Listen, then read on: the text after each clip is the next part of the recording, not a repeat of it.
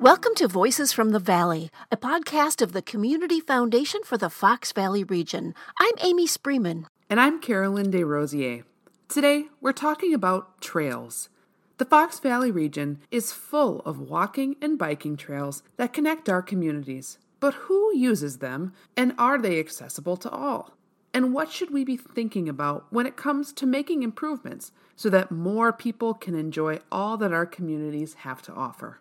You know, there are so many facets to this topic, Carolyn, and we want to start with a few programs in our area that are making a difference for people who might not otherwise have the ability to access these trails. We start with an initiative called Make the Ride Happen, a program of Lutheran Social Services. Its Cycling Without Age has introduced a unique ride on board something called a trishaw. Picture it as a rickshaw on wheels, if you will. We caught up with Cheryl Zadrazil, who explains more.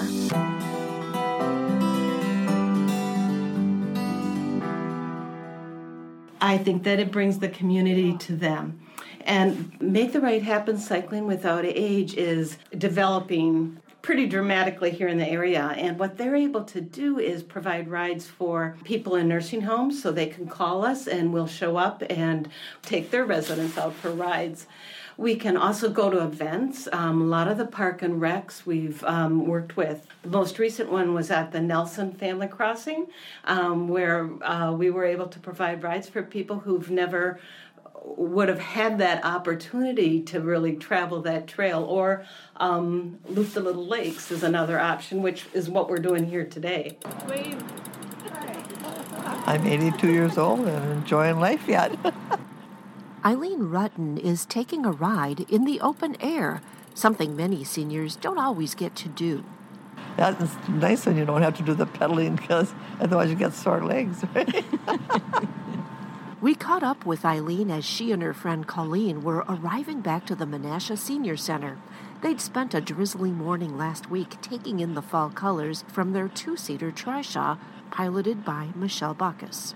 My name is Michelle Bacchus. I work for the Wisconsin Bike Fed here out of the Fox Valley. Last week, we had some fall color rides in Menasha at the Senior Center. And it's just beautiful colors. We were down by Loop the Lake and took passengers across the trestles. The leaves were changing and the air was crisp, and people just really enjoyed being out there and being part of the community. Oh, I'd love to do this again. This is fun. A trishaw for the Cycling Without Age program is a three-wheeled pedal bicycle, or a tricycle. So between those two wheels in the front is a bench seat, kind of like a couch. And then the pilot sits up higher and behind them on the back. It really helps well-being by getting people out who normally just spend their day in their room. It reduces isolation and improves connectivity to the community. Cycling Without Age makes the trails in the Fox City so inclusive. It's really been a blessing and a fantastic part of the program to see people who used to play in these fields or used to play along the edge of the water, and they can't access it anymore because of mobility issues. Now they can. An important part of what we're doing is to help those who are underrepresented really feel like they're part of the community. You can't find a better way to feel like you're part of something than if you're out there just immersing yourself in it. And that's really what the trishaws do. Just about anybody can ride on a trishaw. In the Fox Valley, we serve people who are aging, who can no longer pedal their own bikes, but miss the feeling of wind in their hair and sun on their faces. We also provide trishaw rides to people with differing abilities who aren't able to pedal their own bikes. And family members go right along, either in the trishaw with their loved one or riding their bikes alongside of us.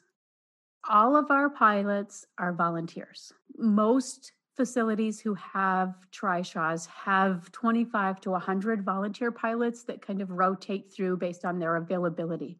A lot of communities have trailside hubs where they'll start at the assisted living facility and just go down the trail and back. Others go to destinations. They're community-based programs, so they can use these trishaws to take people to the park, to visit a friend, to the pharmacy or grocery store. And then they're just using public roadways. It's typically not me talking and telling stories, but it's typically the passengers talking and telling stories. People don't have opportunity to leave their rooms unless somebody takes them. So I had one person who was a military veteran from Pearl Harbor. And he just shared his stories and he'd smile and he was so proud. And we looped back around and he knew it was time to be dropped off. And he looked at me and he told me in his military voice, he's like, Michelle, you keep going. We're not stopping. So I made another loop. One thing that's been on the wish list, more accessibility to trails in the wintertime. Sometimes the assisted living facilities who own their own trishaws, they will pedal the trishaws in the winter inside. So they'll go down one hall and make a loop. And then they'll go down another hall in the adjacent building and make a loop and just keep pedaling people around because they see such a positive impact. One of the things that I'd really like to see us do more of in the Fox Valley is have our trails plowed, because this program doesn't have to end. Those beautiful winter days when the sun is shining, we've got a blanket on the trishaw, and it really helps. It really makes people happy, I guess. It improves their spirit. I mean, it just wakens their spirit up, and they just absolutely love it. Colleen Walsh of Menasha would have to agree. Eileen, sitting next to me, told me about it, and it sounded like a fun thing to do. We're friends. We met here at the senior center, so we have a good time together. When can we do it again?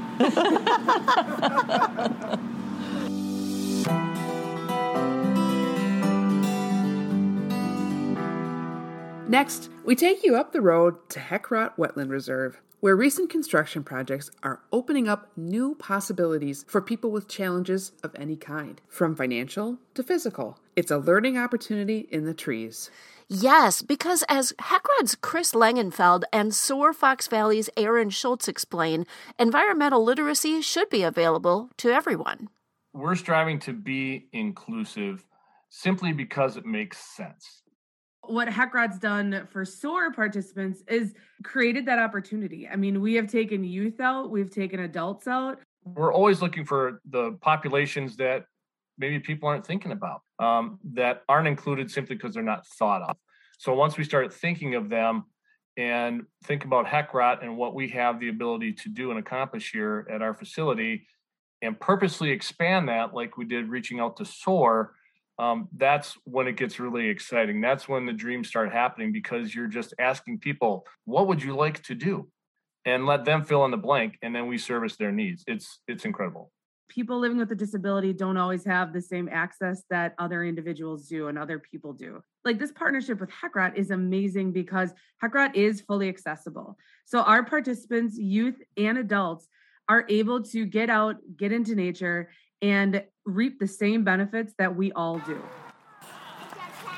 So we are going to become experts on the critters that live beneath our feet. I'm Janelle Jung. I'm around 23 years old, and I love Hedrick because I get to see how many different animals there are. Here you go, Janelle. So this looks like a worm, but with many, many, many, many legs. Can I see? Yeah, That's a millipede. It is exactly right. It is a millipede. Nice job. Nice. My parents first got me in Green Bay, but before they could take me home, I had to go to the hospital because I had some sort of a seizure, but after a while they were able to bring me home. My name is John Jung. I'm a father to Janelle Jung. I think it helps her a lot just getting outside and enjoying nature. So we are going to go on a critter scavenger hunt. It looks like it has legs. Mm-hmm. So, yep. I think you're right. Nice. Awesome, fine. I'm really good with animals. I just have this magic touch that makes them feel calm. And I know that's not like in any other disabilities, but like if it's a snake or a a bug or another dog, I'm still able to calm them down quite easily. That's a really good gift to have. A lot of people don't have that. Yeah. And what is it about going out on the trails? What do you like to see when you're out here? All the different colored leaves, deer, and maybe a few turtles or frogs. Diversity is also ability. And for individuals living with a disability, having access to nature is beyond important.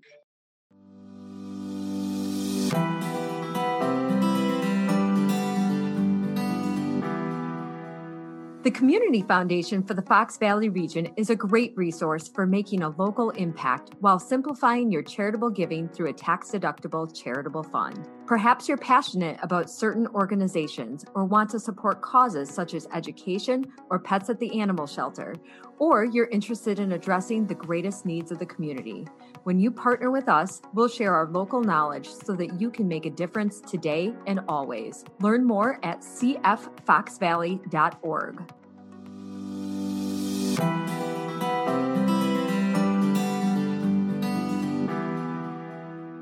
There are so many ways people are getting involved in these projects, Carolyn, from generous donors who are supporting these projects financially to local leaders and environmental specialists who are rolling up their sleeves to talk about the best way to improve trails in the Fox Valley.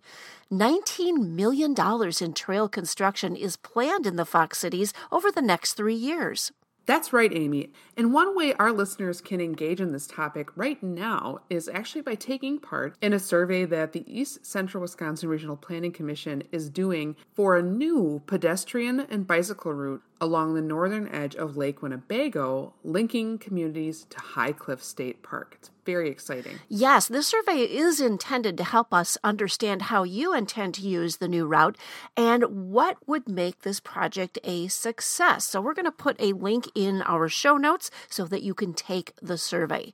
Now, last year, a Fox Cities Trail Summit organized by the nonprofit Fox Cities Greenways and the East Central Wisconsin Regional Planning Commission was funded by a grant from the Bright Idea Fund within the Community Foundation. That's right, Amy. And I recently sat down with someone who spoke at that Trail Summit, Jason Brozek, the Stephen Edward Scarf Professor of International Affairs and Associate Professor of Government at Lawrence University.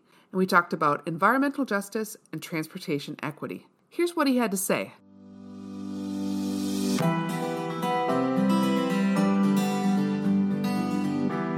Welcome, Jason. Thanks so much for joining us on the podcast. Thanks for having me. I'm really happy to be here. Yeah, we're excited to talk with you. We'd love to just start with having you introduce yourself, your role at Lawrence University, and just tell us a little bit more about how you're involved in cycling and trails in the Fox Cities. Sure, thanks. So I'm Jason Brozek, and I've been teaching at Lawrence since 2008, and really cycling for a lot longer than that, and involved in cycling as a rider, as a commuter, as a parent, as an advocate. I've gotten more involved in that advocacy role over the last few years. I've joined the Outagamie County Greenway Implementation Committee, which advises on connections between communities at a county level and tries to coordinate some of that work so that there's not standalone pieces of the Fox Valley. And I've also joined the City of Appleton's Bike and Pedestrian Advisory Committee, working with both the Transportation Director and the Parks and Recreation Director, just as a citizen advocate and a voice for bike and pedestrian projects and safety and infrastructure in the Fox Valley.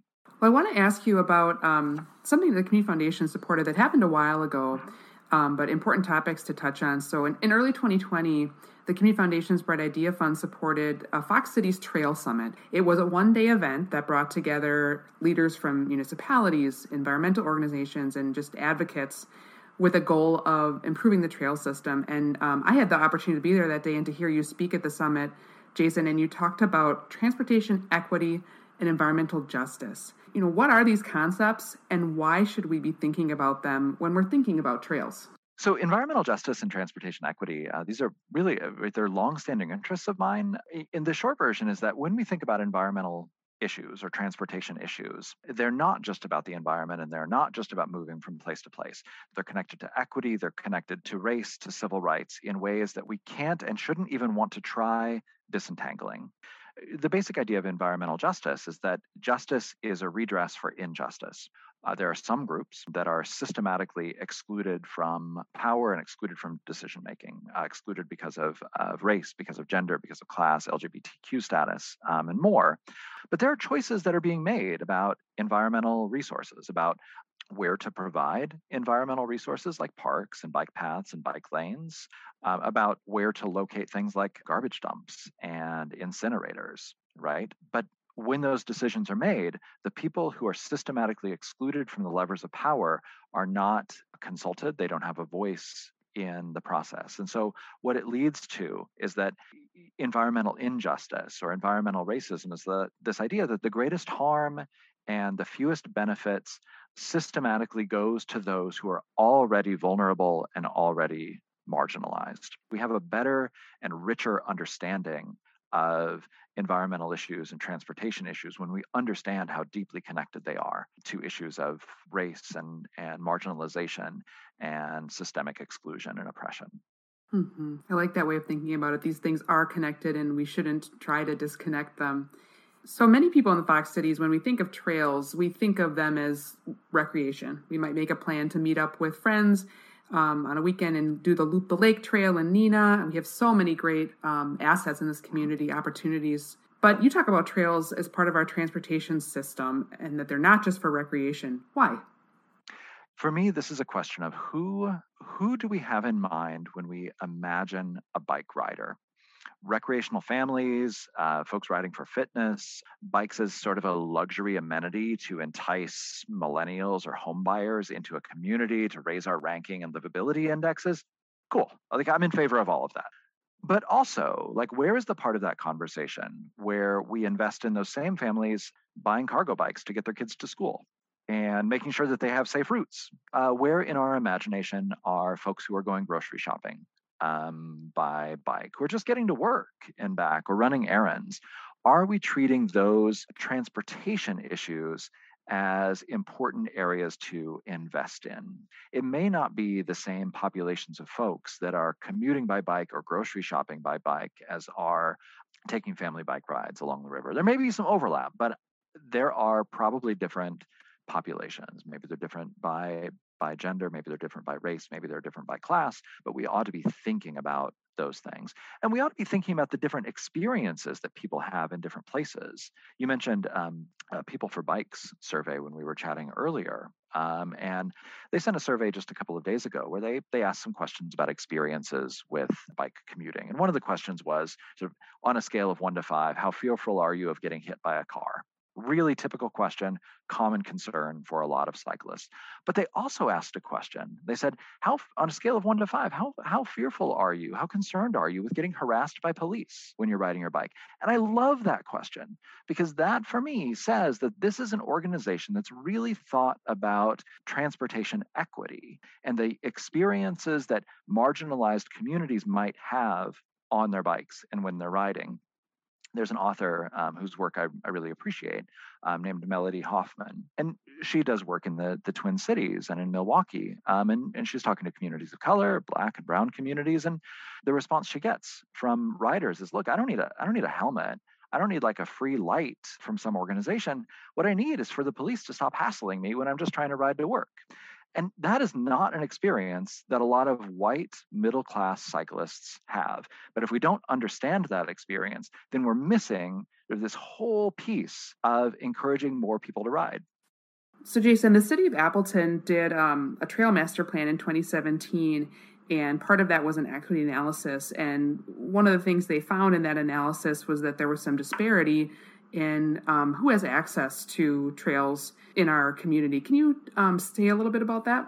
Yeah, that was my read of the report and the plan as well. That if you think about a heat map of household income in the city and a heat map of where the investments are in things like bike paths, those heat maps may not align very well, that those areas of the city with the most resources, the most financial resources, often get the most and the best bike and pedestrian resources. Now, part of that is who has influence over city decision makers, right? Who has the time? Who has the English language proficiency to come to city meetings, to write letters, to advocate for bike lanes?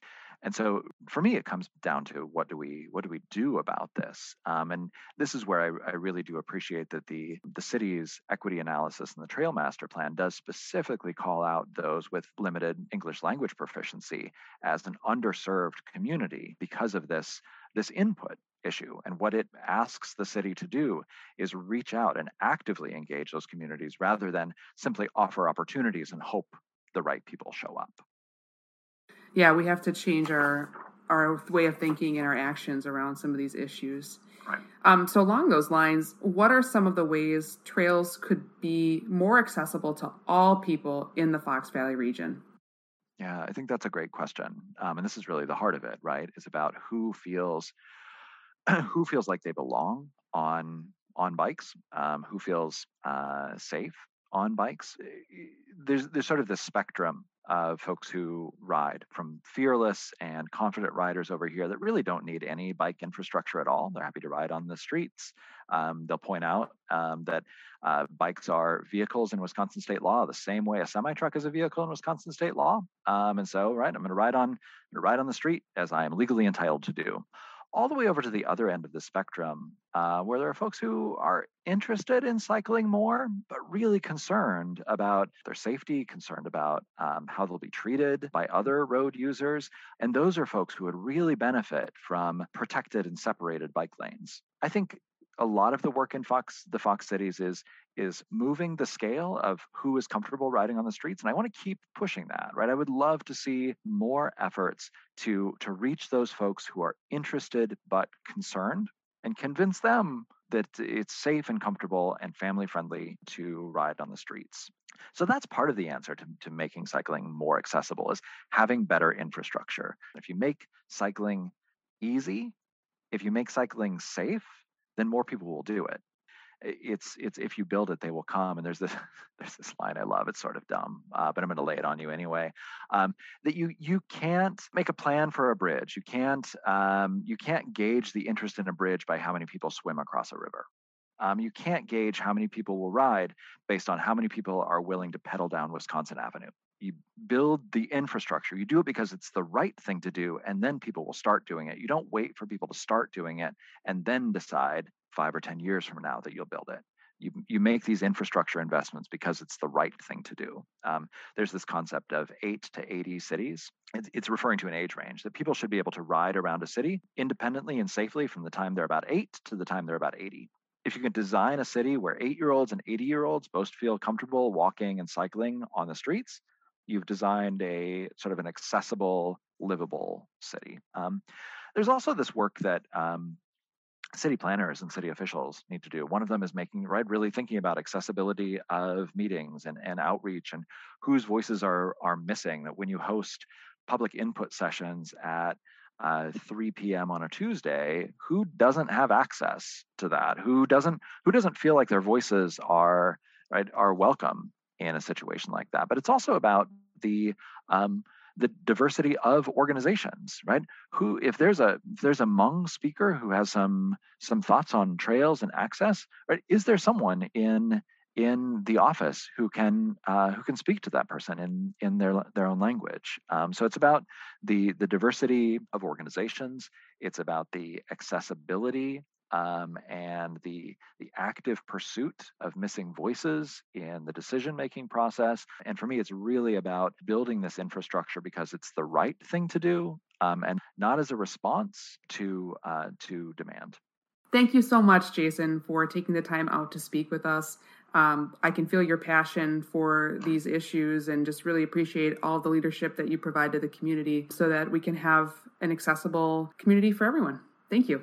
Well, thanks so much for having me and for hosting this conversation and the other folks you've talked to. I'm really excited to listen to those conversations as well. Thanks so much.